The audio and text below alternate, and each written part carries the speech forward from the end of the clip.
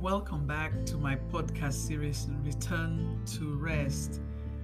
Last week, I started talking about a four-part series about twins in the Bible. I titled it Twins in the Bible, and I defined at that time as twins being two children from one pregnancy.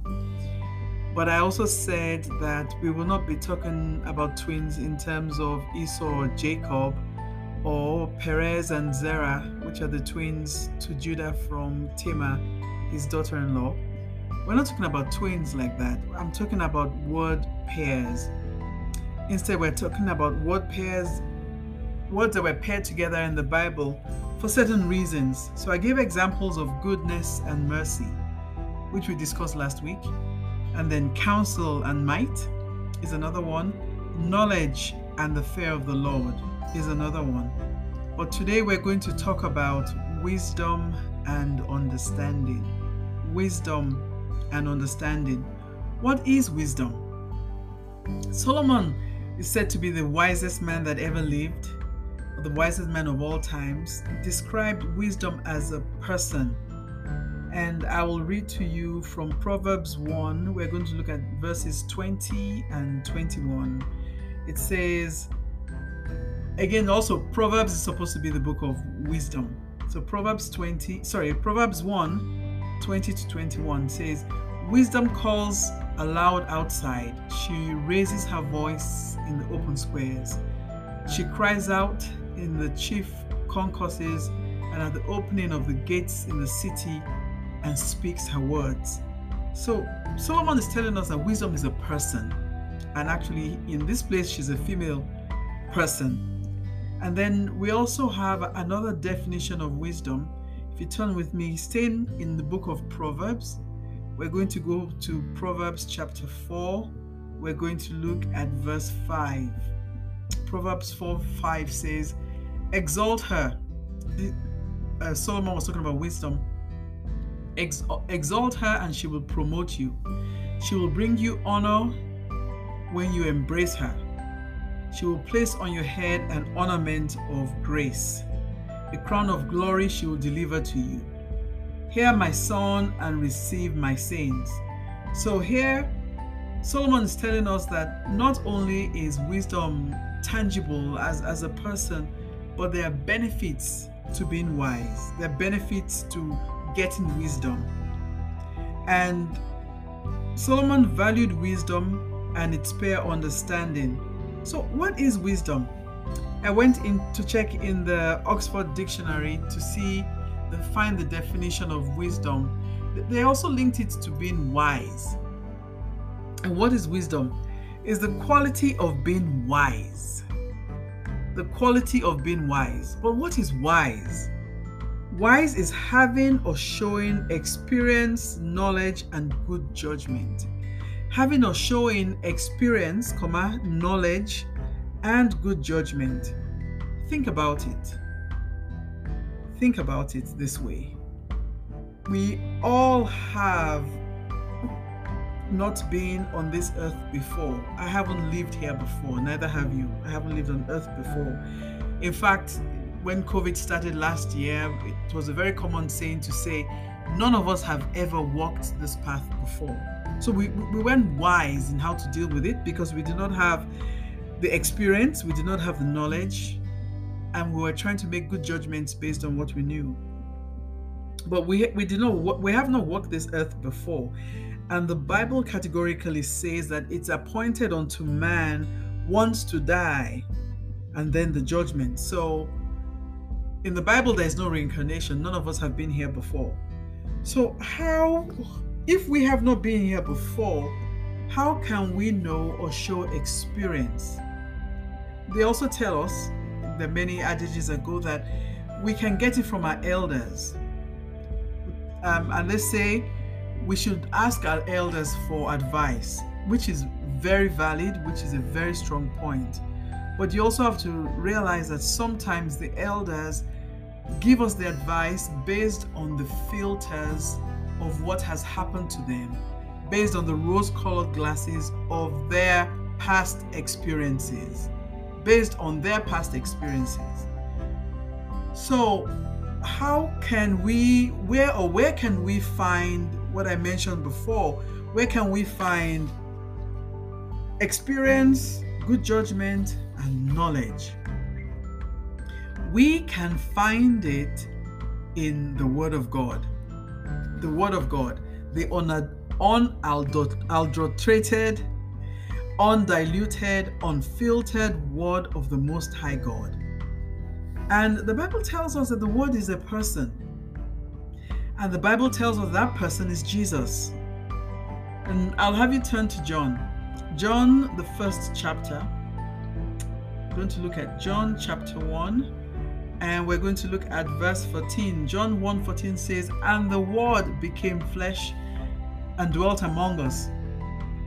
And we beheld his glory, the glory as of the only begotten Son of the Father, full of grace and truth." The Word dwelt among us. So we can see that to get wisdom, we can get it through two means. One is the written Word of God, which is the Bible.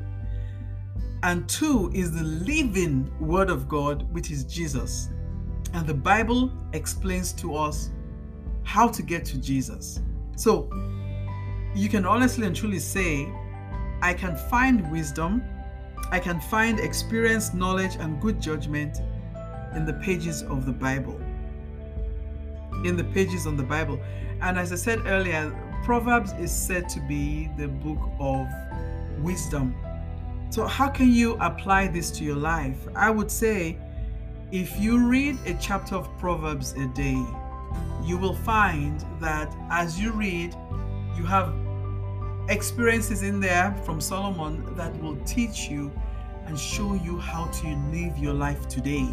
The Bible is just as relevant as many thousand years as it was written as it is today, and it is amazing.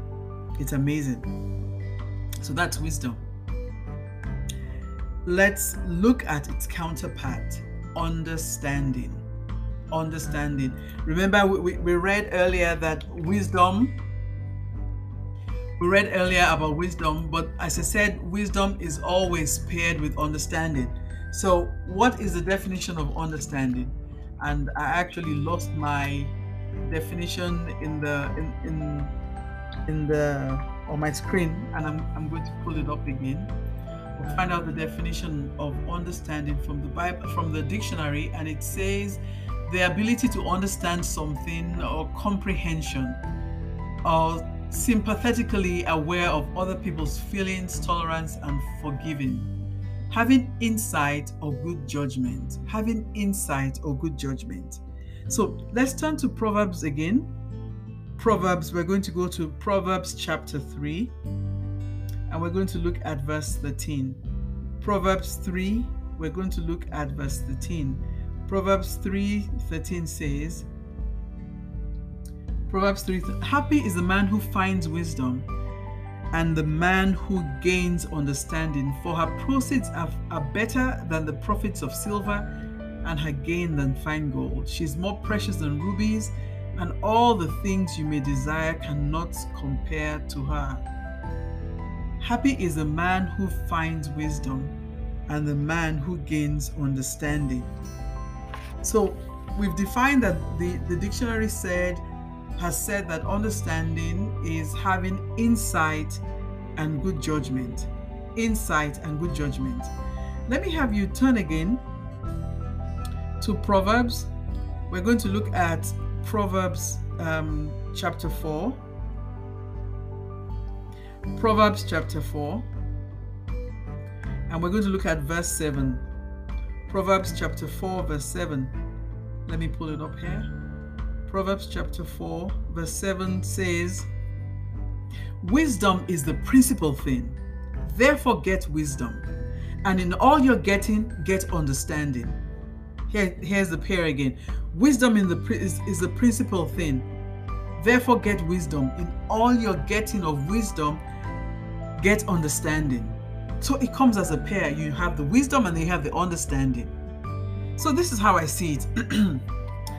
I know, let's imagine I'm the greatest mechanical engineer that ever lived. Or I'm very handy with my hands. And I know how a car works. I know how to break it down. I know how to put it together. I know how to put a car together. I'm wise in that. I can put a car together.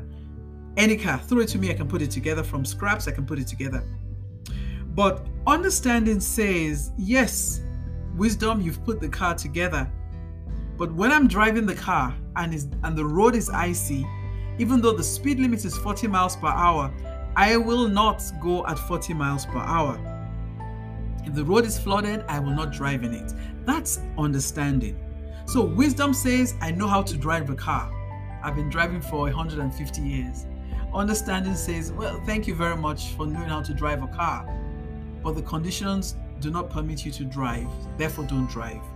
That's the way I see how wisdom and understanding appear together. It's very fascinating.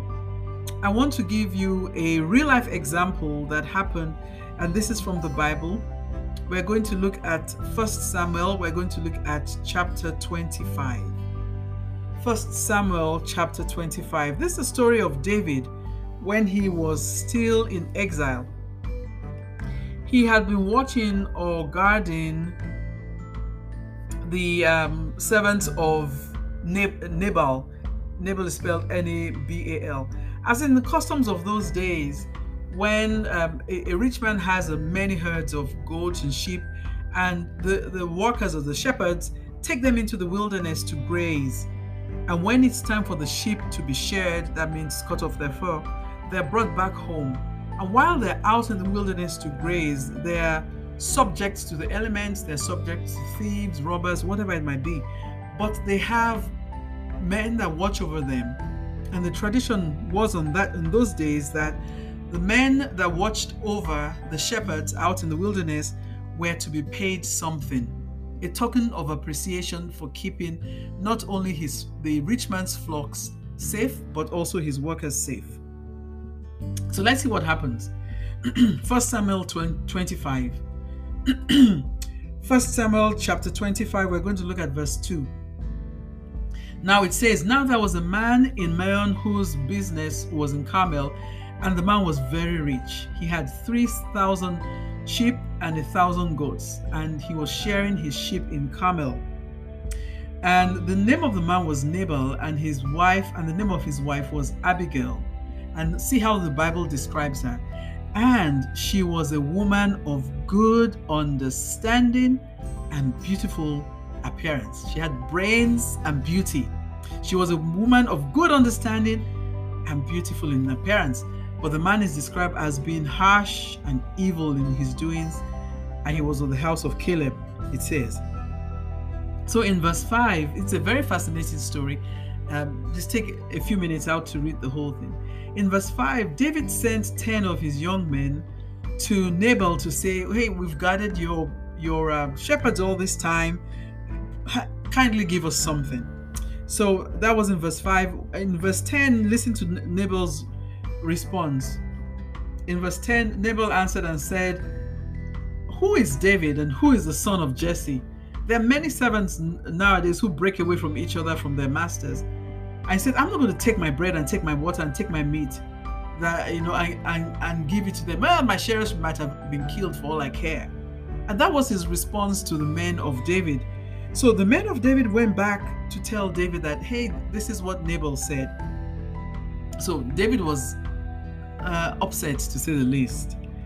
But Nabal's men ran to tell Abigail. Remember, Abigail is described as a woman of great understanding. So let's see what happens.